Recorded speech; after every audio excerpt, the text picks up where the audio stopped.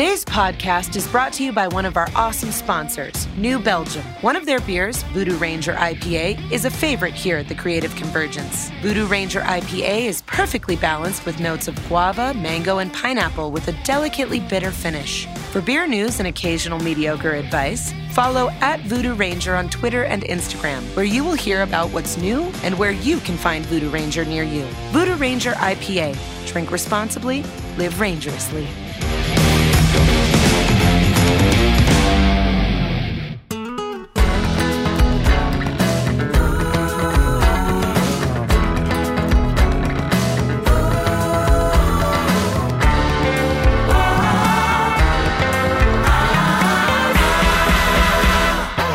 Welcome to the Creative Convergence, an audible nexus of the creative arts.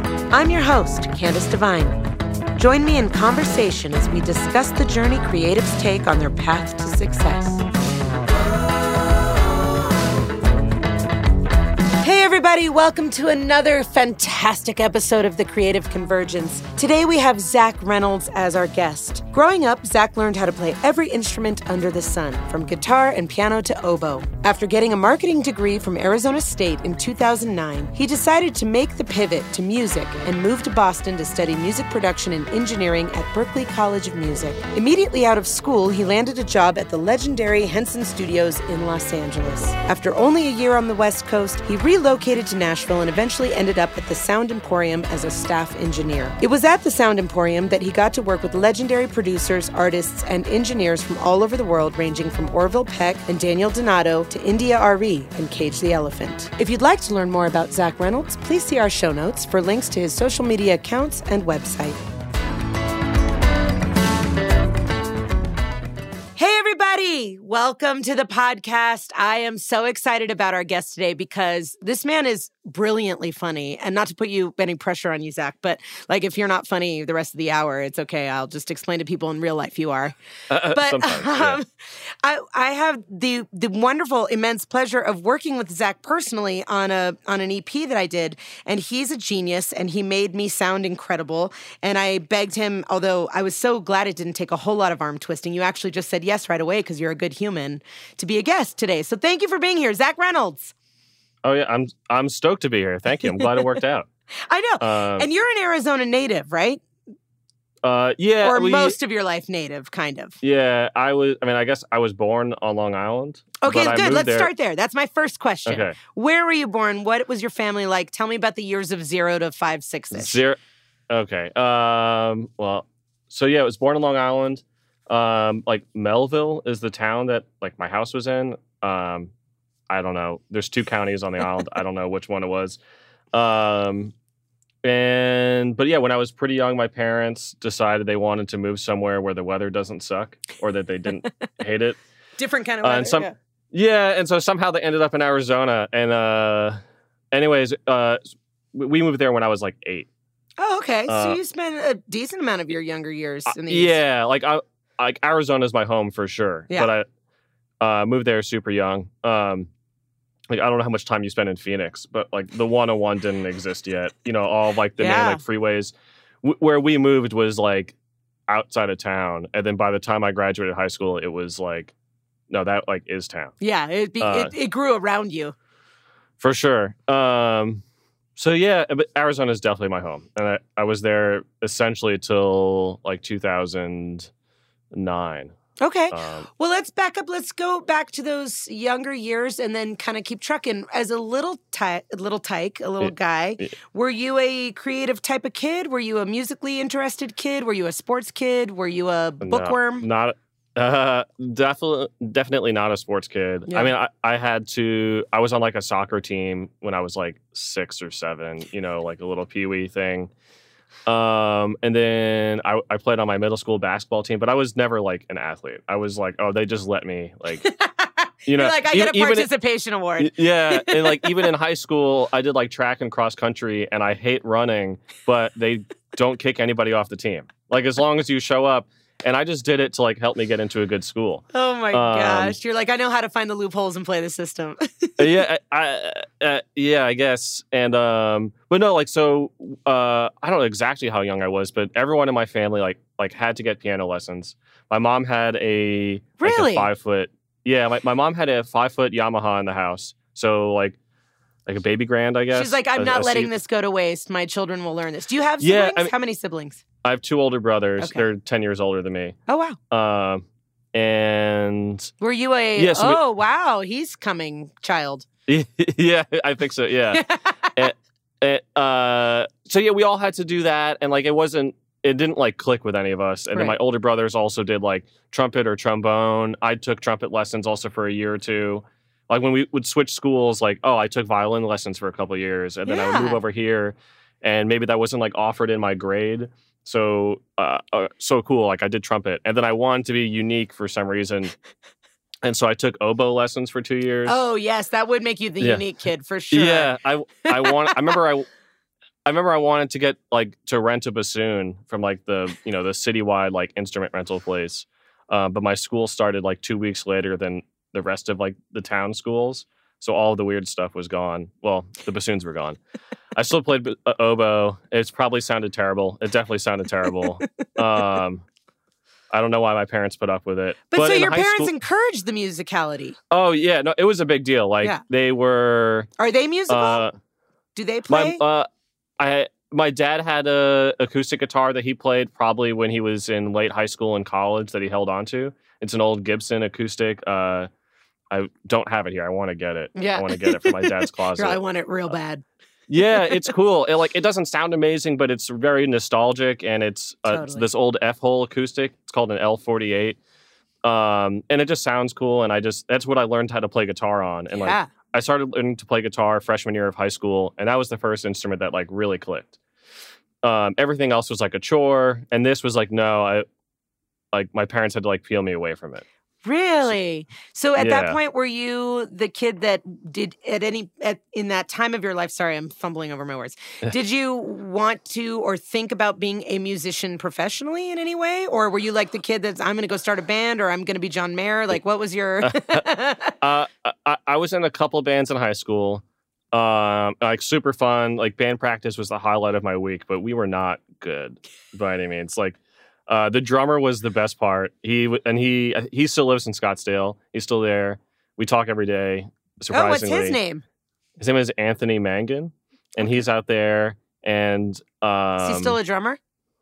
He drums. He does electronic music and all this stuff. Cool. He does a bunch of things. But yeah, I don't. When I was in high school, it definitely didn't. There was no way. I didn't think there was any way I would take music seriously, like for a career. Okay. Like when I wasn't looking to go to a music school. I wasn't looking to study music in college. I was like, that's gonna be a dead end. Like, there's no also I took weekly lessons from like a dude in a guitar shop all throughout high school, but I never learned like what you would need to do to play guitar in like a jazz band, like in your high school jazz band. Right, like you never broke through to more of a proficient, like I could play this or I could play that and I can do anything anywhere kind of a level. No, not at the time. It was mostly, I would just learn, like I learned every U2 song, and then I learned every Led Zeppelin song, and like I would go through phases and like learn about a new thing and just learn everything that guitarists did. But it wasn't, and I knew how to read music from like my other like instruments I learned, but learning how to sight read on guitars, that's the hardest. Yeah.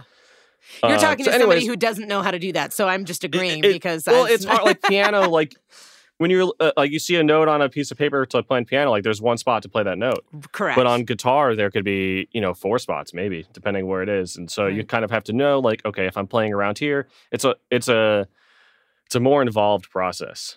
So did you think... It's so funny. I love hearing that you had this clarity of like, oh, I loved it. It was the highlight of my week. I took the lessons. I did the things, but I in no way thought it would be my career. No. And even like when I first went to college at the University of Michigan. I didn't know what I wanted. So let's stop there really quickly because I'm curious. Was your family at this point, were they like college is a must or were they? Oh, yeah. Oh, no, there was no question. Yeah, like my dad, he was an optometrist, and he had an optometry degree. But no, he was a businessman. I mean, he's insanely supportive of me. But no, they were like, you should study something that's going to help you out, because when my brothers went to college, I think they graduated right before 9/11 or so, somewhere around there. So like I remember one of my brothers, if not both of them, studied anthropology because they thought it was fascinating. They just liked reading about it, and it is fascinating. But then the next step is, what do you plan on doing with that? Yeah, and especially there was like a market collapse then, right? And so I think before that, like in the 90s, like if you went to a good school and you studied anything and you did well, like you could at least get an interview, if not get hired at like if you want to work on Wall Street. You had a college degree, so at the very least, you could get entry level somewhere. Yeah, and it would be great. And then when 9/11 happened and like the markets were shook, that wasn't really the case. Yeah. You know what I mean? They're like, oh, so it was instilled in me. It was like, no, you need to go and learn about whatever like thing you think you might want to do. Go get something useful. That's so interesting that within a decade, roughly, like there's a shift in the outlook of it because of the way the generation before had lived through their own experiences. Yeah, well, it's like it swings back around because basically, my oldest brother, he ended up getting a law degree and then he became a lawyer, and he was miserable. Like he was a lawyer in Manhattan. That happens. And fancy, and that should be great. Fancy you're a lawyer in Manhattan. But why isn't that awesome? Yeah, it sucks to live a life you don't love. Yeah, so, and maybe I'm putting words in his mouth, but I also... I'm going to get a call on this podcast. I mean, I'll share, he's definitely going to see like a link to this, but also no, like, to be completely honest, when he would hear that I had friends from high school that were talking about wanting to go to law school, he would be like, no, like, don't do that. Let me tell you why your soul. Yeah, let me tell you why your dreams are wrong. Yeah. You know what I mean? And then the other brother, like the middle brother, he got like an MBA from a great school. And it was still really hard because then that was like 2008 or something. So my years might be a little bit off, but I remember he got his MBA, did really well, and then the 2008 recession happened. Right. And once again, so now like, unless you were like the number one dude from like Harvard, like no one cares. Right. So at that point, I am now like, I had left Michigan because I didn't know what I wanted to do. I transferred back to Arizona State. So you started at Michigan, because I cut you off as you started to say that. Sorry. Yeah, so I started at Michigan. I was like... What drew you there? Both my brothers went there. Oh, okay.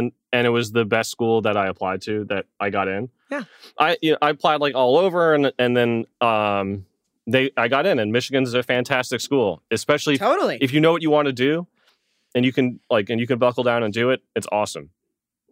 But I was like super idealistic when I went there. I thought I could like save the world. Yeah. Well, I hope we all try to think that still, but it does disintegrate as you get into it disintegrated like immediately. I got there and I was like, I'm going to do environmental science, because it seemed like that was a thing that was like on the up and up, and I'm sure it makes sense. I'm surprised you didn't look at Prescott College.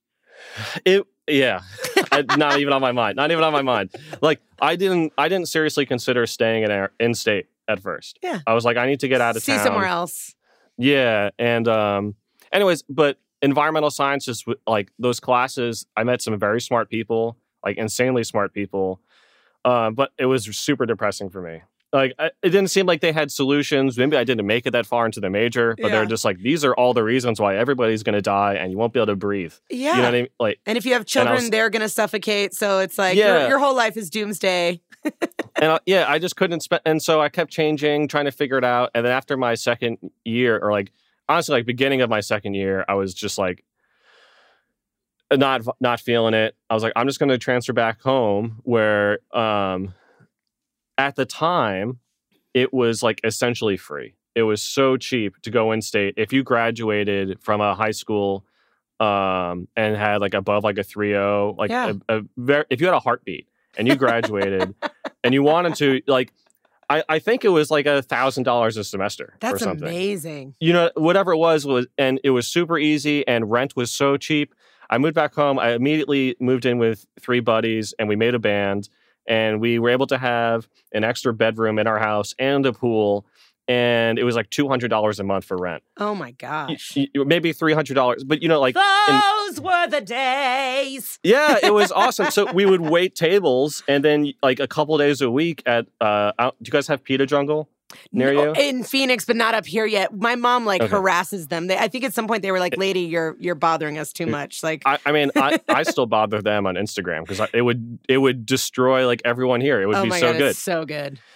So anyway, I'll have to reach out to them and ask them to be a sponsor. There you go. Like, but yeah, that was the life, and it was easy, and that was probably the first time I was able to be like very creative on a continuous basis. I had. That's when I was really in a band with that guy, Anthony, the drummer, and he just knew so much more than me about music. So he was pushing me to be better, and just the music we were making, although it was insanely sloppy, because other than AJ, the rest of us were so sloppy, including me, like mostly me. But we were trying to be like innovative and new, and we were fascinated with that. Who did you sound like, or what was your inspiration? We wished we sounded like the Mars Volta. Oh, okay. Or that kind of, you know what I mean? Where it's like odd time signatures, like how minor and diminished can this like chord progression be? How many weird things can we string together in a kind of functional way? Yeah, almost. Yeah. So, so it was fun. Totally. We would play a couple shows, and at one point I was like, I just want to learn more about music. So I started talking to the people at Arizona State to see if I could, like, what would I need to do to double major, even though I know there's like nothing related. And because to go back a step, I was studying when I went to ASU, I was like, I'm just going to do marketing. Because it's easy. Well, and it covers a lot of ground, right? Marketing can be used in so many platforms. It's so vague, but it'll, like, if I want to, it'll be like, oh, like Zach got a business degree. Like, that's smart. But also it's like, I was always a mathy kid. The math was super easy. I didn't have to write a bunch of papers. Right. It was like the best of all the worlds. It was probably supposed to be a lot harder than it was, but because I know people that studied finance at ASU. Yeah. No, marketing was like the easiest part of like all the business school options. Yeah. And I was like, cool. So I'll do that. But yeah, so I started talking to the ASU people, like, how do I double major in marketing and music? Like, I don't care if it takes me an extra 2 years. Like, I can pay the tuition here. Yeah. Let me get the most out of my education. Novel idea, right?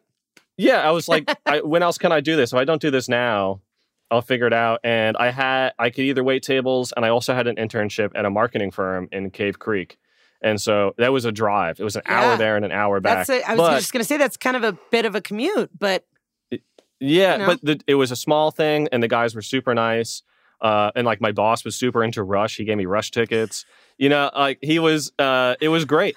As far as marketing jobs went, it was about as good as it could get straight out of school. We did marketing research for like hard alcohol companies and like cell phone companies. So it could have been a lot more boring. Totally. Did ASU did they help you figure out a double major, or was that not a thing? I was like in the process of applying, and I was now taking lessons again from a teacher at ASU to like prepare me for the audition. Yeah. Because it's like, okay, I've been at best, a B- rock and roll guitarist, like at best. And now I'm applying to like a jazz program. So I have to learn like this different language. Right. And the way that teacher was teaching it didn't really click with me. And I was going through like the motions and, practice this mode and, learn these songs. But I didn't know how to like express myself on the guitar. And that's like the whole thing. It's about like communicating with different musicians. Absolutely. But maybe like a month before my audition, we lost our governor, right? Because Obama was elected, and he took... This is how my memory works. Yeah, no, this is amazing, because I didn't live here yet. So I would love to hear this part from your perspective. So I could be totally wrong, but in like my memory's version of reality, what happened was just like weeks before my audition, like Obama got elected. This is 2008, or I guess early 2009 now maybe. And he took our governor, who was... I don't remember having any like extreme problems with her, Janet Napolitano. Oh, to like be to be part of his cabinet, And then there must have been a special election or whatever. I definitely didn't vote in it. I don't know. It was like before I really cared. I was like, well, that opens a very interesting point. We've all become far more politically, engaged, which I think is a positive throughout all the insanity that has happened. But this is a perfect relationship to when you're younger and you don't know and you're not paying attention and I don't know. Yeah. And so we lost Janet Napolitano, I believe. And I believe the person that came in was Jan Brewer. Right. And she's the finger shaker, right? Was she known for that? I couldn't tell you anything about her other than I believe she cut education funding by like 40%, like maybe day one. Yeah. You know what I mean? And so ASU was like, okay, like we have to, the only way, like the easiest way for us to do this is to cut, teachers from the art programs. Of course. ASU's music school was really small. And then it became like very tiny. Right. That being said, if you meet anyone that went through the ASU music school, they're probably insanely talented. Yeah. Because I was told I can still apply, totally cool. But if I'm the best, like guy who's auditioning for like the guitar teacher slot, because I would need to. You could study whatever, but you need to have instrumental lessons. It would be like 18 months before I can get in. Oh, wow. So that changed the agenda. Yeah. And I was just like, okay, that's cool. Let me just apply to, like, I just had to, like, widen my scope. Yeah.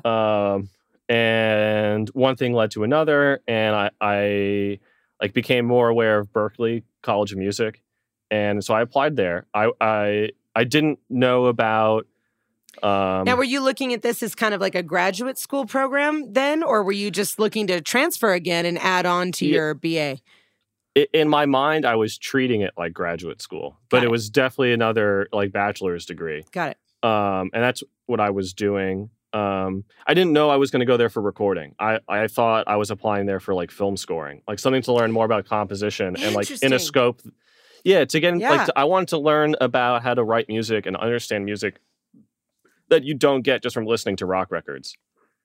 Got it. So, anyways, and somehow I got in. Even after my audition. Somehow, I don't even know how. I mean, I did the thing that I had to do. Like, I think what's instilled in me, or at least, like, in my family, my parents always pushed me to be, like, insanely over-prepared. I mean, hence having this, like, anyways, this whole chain over. People at home or listening don't know this, but Zach did show up as the true pro he is. He was like, I have this mic running through this system, and I have it going to Pro Tools, and I can email this to you. Hopefully it sounds good. But yeah, and so I found a teacher that went to Berklee, and now he's a jazz guitarist in the Phoenix area. He teaches at Mesa Community College, and he also... he would often play shows at like the Desert Botanical Gardens and this and that. He was like the jazz guitarist in the scene of like Phoenix. And I don't know if he's still giving lessons, but like Pete Pancrazzi is the dude. Shout he definitely out. got me. He got me 100% prepared to get to Berklee. He was the first person that was able to explain like how to think about playing music over like jazz progressions. So he understood the way your brain worked in a better way than anyone else had. Like communicating the ideas and the concepts in a way you could grasp. Yeah, he was like beginning to publish these his own books, and instead of basically before I met Pete, everybody was just like, okay, you got to learn these scales and you got to learn these scales, and here's all the scales in the world. You have to know all of them in every key and like everywhere all over the neck. Yeah. And it's like an infinite amount of work. The way that it was, brought to me, I was like, oh my God, that's You're so like, I'll much. never conquer this. Yeah, and the way Pete was thinking about or was trying to explain it to me, not to like, if he hears this, maybe he'll be like super underwhelmed with my description. But he was like, no, it's about like, look at the chords of each note. Like throughout there's both like the chord progression, and then there's also like what's kind of implied by the melody or how the melody relates to the chord. And so he's just like, learn how to play like the triads all over the neck. Yeah. So there's only 4 triads. There's 4 shapes. And then on guitar, everything it's like very pattern based. Like if you play like a C triad and then a D triad, you just have to move your finger up 2 frets. Right. You don't have to worry about like different, like hand positions. Like on a piano. So he took the stress out of it for you. He made it feel doable.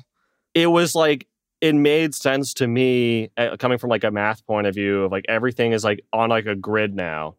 And I'm like, oh, I still had to practice, and it was still about like you start with triads, and then you add like the 7th note, and then the 9th, and just going through the chord and learning. Okay, like if we're here and we're with this chord, like these are like the extended tensions you could put on, and you can go like super deep with it. But he taught me how to, barely get by, and then how to learn how to like express yourself more as you became more comfortable like playing over a song. Yeah. He's like, but that's if you look functional at the playing. Like that is legitimate working functional playing. It's not just a bunch of theory being thrown at you in a massive wall of information. Oh yeah. Like you have to do like an improv piece to apply to Berklee. You go and you play some scales and you sight read, and I like ruined the sight reading. And then you have like a prepared piece, and I did something. I don't know how familiar you are with like jazz standards. Fairly. Okay, so I probably did like I did like blue bossa or something. Oh yeah. Yeah, and it's like it's about as easy as it gets. You know what I mean? Like there's one modulation in it, and it's like really easy. I don't know it anymore, but he was. Anyways, I just played like straight 8th notes, but I was like drawing out the chords with my solo. So like they knew that I understood what I was playing and that I might not be great, but I knew enough for them to teach me. Got it. Okay, everyone. Today's episode was recorded at and brought to you by Raven Sound Studio in historic downtown Prescott, Arizona. Raven Sound Studio is a professionally equipped audio production facility offering recording, mixing, and mastering services throughout northern Arizona and surrounding areas. Whether you are looking to cut a demo, record your next single, or have a full album produced, Raven Sound Studio has the tools and skills you need to get the job done. For more information, head to www.ravensoundstudio.com to book a session or schedule a tour. Were you excited at the idea of moving? I mean, was that a thing for you again? Were you ready to leave Arizona again? Or were you just kind of like, this is just the next step? Did you have an end game in your mind? Or was it just about the journey at the time? I think it was both. I mean, I love the years that I spent at ASU were awesome. I made a lot of awesome friends that I have a handful I still talk to regularly. And it was just like the most free I've ever been, probably. Yeah. No worries. School was so easy for me. Rent was, my life was so cheap. Yeah. And it was great. Now you're a grown up and you look back at those days and you go, oh my gosh. It's crazy. Yeah. But I mean, I loved like those people. I loved the people I was with. I loved where I was. Like, I love Arizona. Right. But also part of me at the same time was like, I want to... I just want to see how far this can go. And I was like, maybe I'll go over here. And then like I was infatuated with Hans Zimmer and the work he was doing. And I'm even like more blown away by the stuff he's done. He was definitely my favorite. And I know... So you were really looking at the, like you said, film score composition kind of lane at that time. Yeah, like I've always liked music that makes you feel something, and if I, Amen. If I'm listening to something and I don't know how I'm supposed to feel, like if it's too ambiguous or if it's just not like interesting enough, I can't get into it. But especially with the people that are at the very top of like the film composition world, it's all about emotion and like making you feel something that the dialogue and like setting maybe can't do by itself. Absolutely. Absolutely. I don't know any film anyone enter anywhere could name without giving kudos to the way the sound design and the production of the music behind the scenes makes you feel and how it rounds out a film to the best possible way. Yeah, there's only one movie I know of that doesn't have a score, and it's awesome because of it in the same way. No Country for Old Men. Yeah, I was just going to say... Yeah. I'm so glad I was right on that one. but it's, and that's a whole other thing. Yeah. Like you can get into that, like they do that so you can really hear the footsteps. Right. And then like. It was a very intentional call for what they were putting out. Yeah. Yeah. So, but like in true Zach Reynolds fashion, I get there and Boston was amazing. I was living in Fenway. I had like a basement apartment. And so it was like not terribly far from school, like a 20-minute walk or so. But since I was like basement level, like I had a window that would like see feet. You know what I mean? It was like I would love it if you got to know people by their shoes. You're like, oh, that's the lady that always comes by in 3-inch heels, and there's the guy carrying his groceries in loafers. It was great because like there were the apartment was not gross. And the only reason why I was able to be there was because the people that could afford like the first and like second and third story apartments, like they didn't want to live underground. Right. You know, yeah, but people like but I don't natural care. light and windows, but you're like, I'm good. I get out and walk every day. I go to school. And by the time I come home, I don't want to be bothered with light. Yeah, I don't. Anyway, so I don't. It was great. Boston was great. But yeah, I took a film scoring class and I learned about the industry, and it wasn't for me. I learned, you have to write very quickly, and I understand a lot of it. Like I learned a lot about it. There's a process of getting a temp score from like the music director or whoever, and then they kind of go off of that for the most part. I think maybe not if you're. I'm sorry to interrupt you. I think there's a really important point in there that I really admire you in saying, because I think so often people make a leap like, I'm going to go to this new school with conviction and excitement, and you do all the work and the prep work, and then you get there. And I think oftentimes people, for lack of a better word, cave to what they have pre-designed as expectation. And when they get in the moment and say, oh, it's not what I thought, and now that I'm learning more about it, maybe it's not my thing, it's a really brave move to address that. Because you've uprooted your whole life, based on an idea. I had no idea what I was going there for. Yeah. You know what I mean? I thought I did, but I was just there, and I knew I wanted to take full advantage of my time there. Yeah. I knew, like, I started in the summer semester, so I started in June, like May or June, and then I went 3 semesters a year and just went straight. I mean, you're going to pay for rent in your apartment, and I'd already gone through 4.5 years of undergrad. It was like, I went to so much school. Yeah. It's insane. And no one, you are very well educated. I went to a lot of college, like 8 years of college down the drain, like that joke from Animal House. I think about that because that's how long I was an undergrad for. I mean, I got 2 degrees, but 8 years. Yeah, 8 years. I'm Belushi, I guess, in a way. But you're very well educated. That's what we're gonna say. Very broadly. Yeah, broadly. I'm a liberal arts. Yeah, like poster child. It's wonderful. So, but yeah, I was there. I wanted to take full advantage of it. So what'd you do? Yeah. So what was oh gosh, this isn't for me. Now what? Well, I was already planning when I got there. I was like, I'm going to do film scoring, and then I'm going to double major in one of the studio-based majors. And you have to apply to the studio-based majors once you're there, like at the end of your first semester. Oh, so you can't apply going in. They need to see who you are first. Yeah, they want to make sure like you have decent grades or whatever. Right. Basically, there's only so many studios at the school, and there's only so many hours a day, so they can only block out for so many. That makes sense. Yeah, and so I just applied to both, not really understanding the difference. They're wildly different. Like one is like electronic sound design and like synth world and doing crazy things with that kind of technology. Yeah, and the other side is like music production and engineering. It's like, how do microphones work? Like, how do you use a console? How do you, and then we took 3 classes on mixing, a whole bunch of stuff. And also production too, like how to work with singers. Like there's a class on vocal production and how to communicate like your idea. Thank goodness you took that class. I know. Anyways, I ended up getting into both. And surprisingly, and I think it was just because I showed up. Present yourself. I mean, I realized as I was saying that was like a backhanded compliment because I was like, you must present yourself so brilliantly. And I'm like, we're sitting here talking right now. Of course you do. No, I mean, I was surprised. Like, I wasn't somebody that grew up with like, recording my band in my basement. I did that a little bit in Arizona, but it was just, I didn't know what I was doing. Yeah.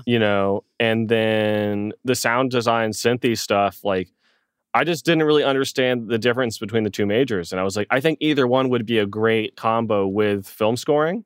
Like, I was thinking like, all right, Hans Zimmer, I love what he does. And like, he makes those weird synthy sounds. Right. Like, he's cool because he doesn't play like a million notes most of the time. His scores are, more simple. Melodically. But it's like sound. Yeah. The hooks and the melodic motifs are very powerful, but it's not. But it's not convoluted with a whole bunch of up and down and sideways and flirtations of every kind of note.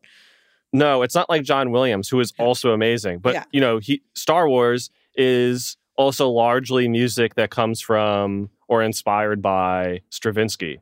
Like very out there, and it's just like a world of difference. Like you're getting like tension from. Yeah. Anyways, well, 2 different artists. That's the beauty of it. That's the thing we all love about music. Yeah. And so one thing led to another, and I fell I just fell in love with really like the teachers in the engineering program. The production, I felt like every second of every day of every class was like was just structured so well that, I was like my time was well spent there. I love hearing that. I wish that for every college student ever. Wouldn't Yeah, isn't it fascinating to think you went somewhere, an institution, to learn what you wanted to learn, but you were completely motivated and inspired by the people teaching you? That's ideal. It was awesome. I mean, there's things that weren't awesome all the time, of course. There's some things that they get very mathy at first. We had to do like logarithms as far as like like never going to need that in a studio. No one ever busts out like a graphing calculator when they're like I've placing never seen microphones. Never seen it. No. So when we were working together in Nashville, I wasn't like, you going to pull out that calculator to find out? No. It's probably just, it's a school. They have to feel like they're, whatever. Yeah. But no, it was great. And honestly, maybe best 3 years of my life. I don't know. It was super fun. It was amazing to be in that city.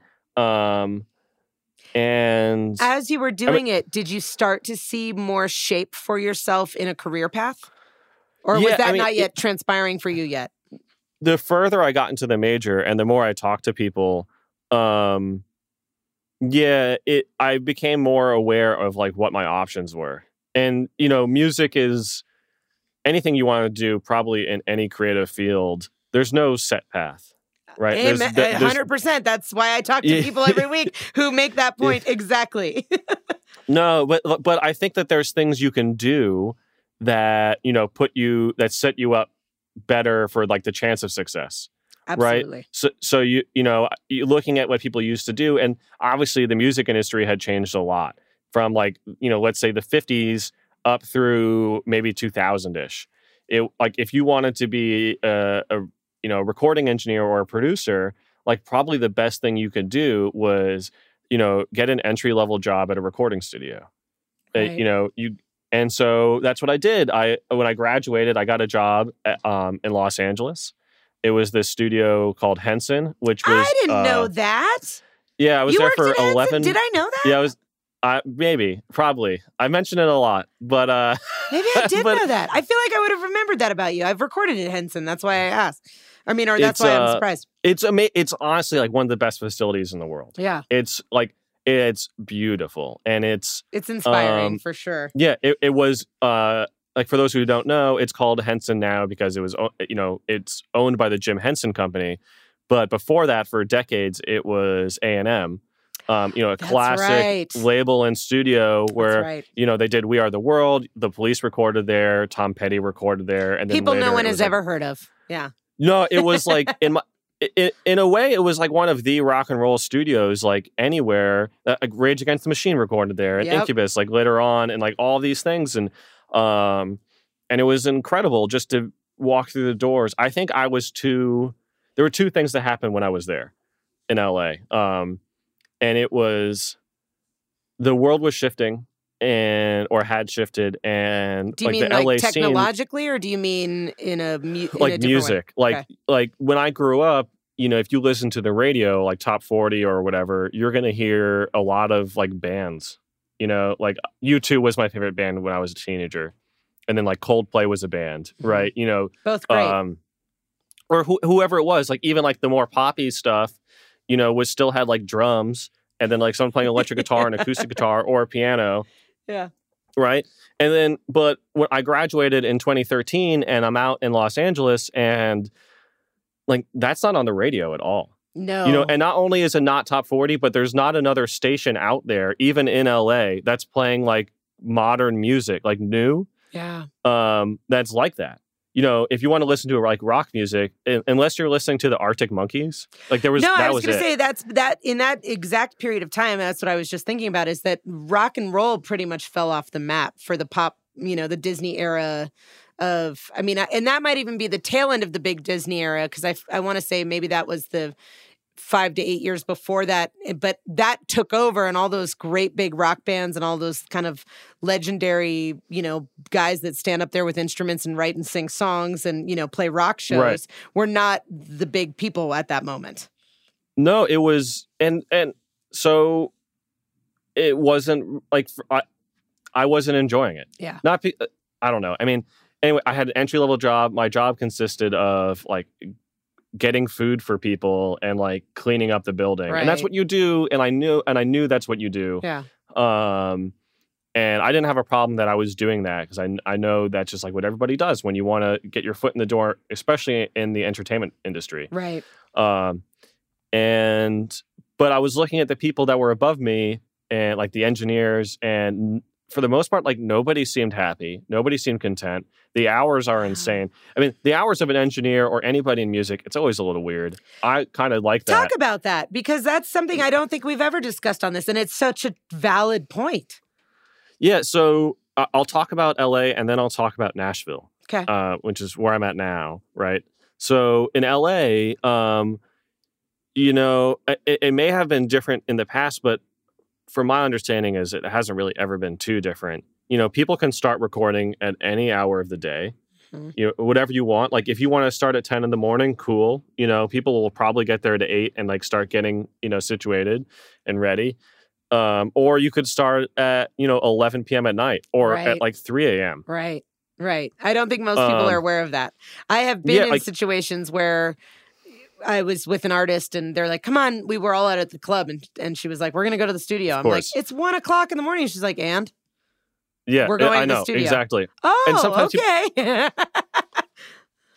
And it's like, you know, kudos to you if that's when you're creative and you have all the money to make that happen. And that's great, you know, that you're able to do that. And you're going to have like insanely talented people there to support you. Right. But like on the other side of the glass are the people who were like me and, you know, I've already been at the studio like 90 hours this week. Maybe I didn't really sleep the night before. And maybe you'd like to go home and go to bed. Yeah, it's like 11 p.m. and like we've just cleaned the building, and then we get a call from like a pop artist or a hip hop artist. That would have been my friend. Yeah, and it's just like within a year I was over it. Burnt. I was so over it. And so my lease was coming up on my apartment, which was gross. I lived in Hollywood, like the heart of Hollywood. It was so like I was maybe a mile away from the studio. Yeah. So I was a block it's a little north. dirty. I don't think people realize that about Hollywood either. And they've done a lot of work to try and clean it all up and make it a little ritzier, like a Las Vegas vibe. But Not where I lived. No. Hollywood is actually, I appreciated it more, honestly, when it was a little dirty. Now it just feels a little slimy. But yeah, I mean, it has rough, seedy, dark corners, that place. Yeah. So I lived one street north of like the Walk of Fame. Yep. And like in between like Highland and Cahuenga, I believe. Yep. It was super gross. Not that you super need it, but like the air conditioning didn't work. So you don't need that much in LA. No, but and that's maybe a bummer you do now. when you do, you know? Yeah, like we turned it on the first night because we moved there in the summer, and we woke up in the morning and it had just like sprayed water all over like the living room. Like after an hour, it just started like spewing water, and like I think it took him like months to get that fixed. And then when it got cold, which it doesn't get that cold, but it gets cold for like a week in like January or February. We turn on the heat. The heat doesn't work. Yeah. And like half the power. And your landlord is like, hey, I got 10 other people that would live in your place. So worst place I've lived. It's gross. Like the landlord was terrible. Yeah. But he was the only person that would let me sign a lease that without like pay stubs in the state. You know, and I was like, cool, I could do it. Other places wouldn't even let me do a cosign. My dad was like, I'll cosign. You're moving to LA for a job. Like, what am I worried about? Yeah. But for most of the apartments that at least I was aware of and that I tried to apply to, which was like all over the city. Right. And the valley. And at this point, you're not even getting your hands on the board, right? Because you're more of a PA in the studio. Yeah. Like, not even yeah.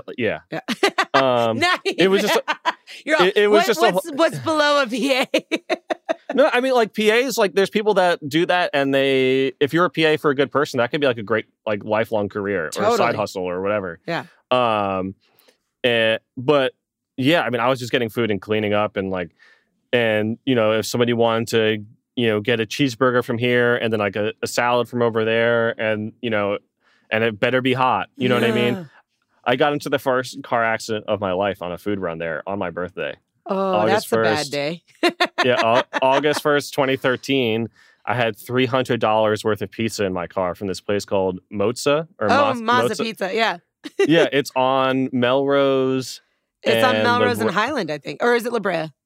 I think it's La Brea, but it's around there. And they were, the assistant on the session, chef. and it's a great chef. They're famous for their pizza. The food is great. All of that is true. Yes, the food's amazing, and the artist and the engineer that I was getting food for were like some of my heroes too. So like I wanted to do a good job. I wanted to impress these people. Yeah. And then people were like, "Where's the food? Why is it taking so long?" And so, okay, here's a secret. Let me tell you something. Nobody really discusses We're exclusive. This. If you ever find yourself, as a client in a Los Angeles recording studio, and you order food from somewhere, I don't know how much this has changed pre-COVID or post-COVID, right? But through like the dawn of time up until like coronavirus, for sure, if you ordered food, what would happen is like the assistant would write down your order. It would be given to a food runner. That food runner would now call a restaurant and then immediately leave, go to the restaurant. There's no parking in LA. True. You know what I mean? If there's street parking, you probably have to pay for it. The runner is paying for that themselves. They are not getting reimbursed for that. No way. Not happening. Oh, no, you get reimbursed for like mileage, but like it's just like pick and choose your battles. Yeah, totally. So like I'm going to put a quarter into the, you know what I mean? Yeah. It's like I'll put a quarter into the machine or whatever, and it just like cool. Like I can't wait to not do this ever again. Yeah. You know, that kind of thing. You go in, you get the food in your hands, and then before you leave the restaurant, in front of the entire restaurant, you have to check every item of food. Oh, because you don't want to go back with your tail between your legs, forgetting the salad. No, you'll get yelled at. Yeah. You check it, you write their name on it, cross it off your list, and like sometimes it's hard to check the food, like In and Out. If you order In and Out and which is great, and now you're in the drive-through and someone's like no onions, and you open up the wrapper and you can't tell if there's onions in there, you're getting cheese on your fingers. Like I'm sorry, but if you ordered food. Yeah. Like depending, my fingers were in people's food. Like I'm sorry, not all the time. I didn't strive to do it. I tried to be as clean as possible. But like if somebody had been an engineer like on staff, and then they sent me on a food run, like what you're asking me to do. Oh my gosh, I never even thought of that perspective. That's so funny. if it's a burrito, like we wouldn't open it up. Right. Like it's gone. You created boundary lines. But pretty much anything that wasn't a burrito or like a wrap, like we would open it up. If it was a sandwich, you would take the bread off and look, if there was like something like no onion or like extra cheese or, something. Oh my gosh. So. You were like, I never want to do this job again. This is not what I signed up for. Anyways, I don't know how we get. Oh, so that's like the life of LA. Yeah. It wasn't filling your soul. It wasn't filling my soul. And I forget exactly how we got to this topic, but I know I wanted to talk about the dichotomy of that versus Nashville, which is where I ended up. Yeah, that's where we were going. Right. So the whole time I was in LA, I kept in touch with a handful of friends. I mean, a bunch of friends from Berkeley. I mean, the best thing about going to a school like Berkeley, or it's the same thing if you go to Belmont, which is a Nashville music school, or anywhere, USC. I'm sure. Yeah, the alumni association and the nepotism that comes with that in the long run. I wish there was a better word for it, but it is really. But you hire what you know, and if you know somebody has come up through the ranks of a caliber institution, and you know that they're going to know these things, that makes a good fit. Yeah, so that's like yes, there's that, and 100%. I knew people that lived in LA. I knew that people that lived in New York. I knew people that lived in Atlanta. And I was talking to my friends in Nashville, and I was like, how often are you working with people, playing music together in a room? And they're like, every day. Yeah. Every day. And the other kicker was, LA is less expensive. You make a little bit less money. Or Nashville's less expensive. Yeah. You make a little bit less money. But the biggest thing also is Nashville was, and kind of is still, a union-based town. Interesting. Like not for engineers. Like no one cares about engineers. But like the musicians, like if you're going to go do a record, for the most part, it's very common to be like, all right, we're going to hire like union session players, like the drummer. Right. And there's, it's a community and they're all super friendly. But the biggest thing is like they're like, all right, we're going to work more or less in like these 3-hour blocks. Right. So, everyone's there early to get sounds and get situated and make sure all their stuff's working. But it's kind of a machine. There's, and it makes everyone have like more of an opportunity to have a life. I was just going to say, that's one of the traits I believe that I have adopted so well from Nashville, just being there, visiting there, working with other writers there. And it happens a lot in LA as well, but on a different time frame. But I do think in both those cities, in the professional music world, people operate from a mindset of like a corporate world. Like it is, get in there, be prepared. You have this many hours, get the job done. Whereas when I've been in some places, maybe like New York or possibly Atlanta, it's a little more free. And LA is guilty of this too, but like a little more free form. The artist shows up when they kind of feel like it, even if it's 3 hours late and everybody's waiting. And then time gets longer than you thought it would. And Nashville does a very good job of keeping, and the union is a really interesting aspect of that, which I hadn't put together. It's fantastic for everybody. I mean, even as when I moved to Nashville and I quickly I interned at a studio and interned at Starstruck Studios, which was awesome. Like best place in town to intern at. If anyone's listening, that's where you should intern at.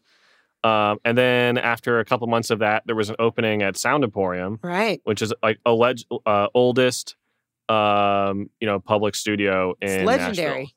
Yeah, and I wasn't as aware of it as I should have been before I moved to town. But crazy place, super awesome. That's where we met. It is where we met, and it's honestly, it's probably it's almost certainly the busiest studio in Nashville.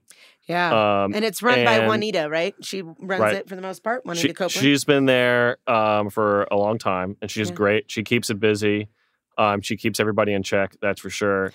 And I mean, it's insanely busy. It's the rates are a little bit more affordable, so more people can go there than if you were to go to like the fanciest LA studio, or even a place like Blackbird in Nashville. Like Blackbird's most of the bigger studios are, considerably more expensive than Sound Emporium. Right.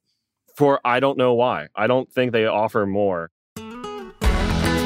Thank you for joining us for part 1 on the Creative Convergence with our guest, Zach Reynolds. Please be sure to tune in on Friday for part 2 with this incredible guest.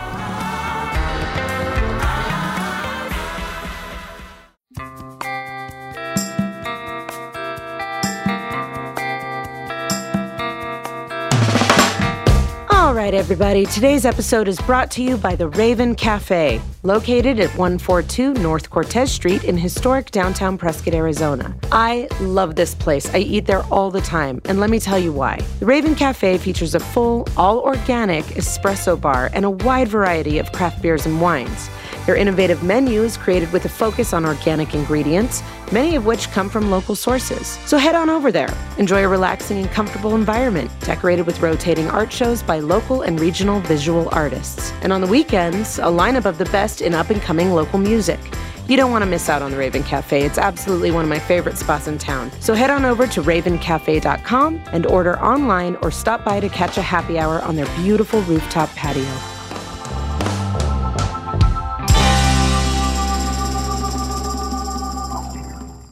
Thank you for listening to The Creative Convergence, coming to you from Raven Sound Studio in historic downtown Prescott, Arizona.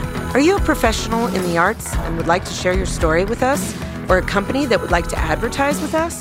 Shoot us an email at contact@ravenproductionsmedia.com.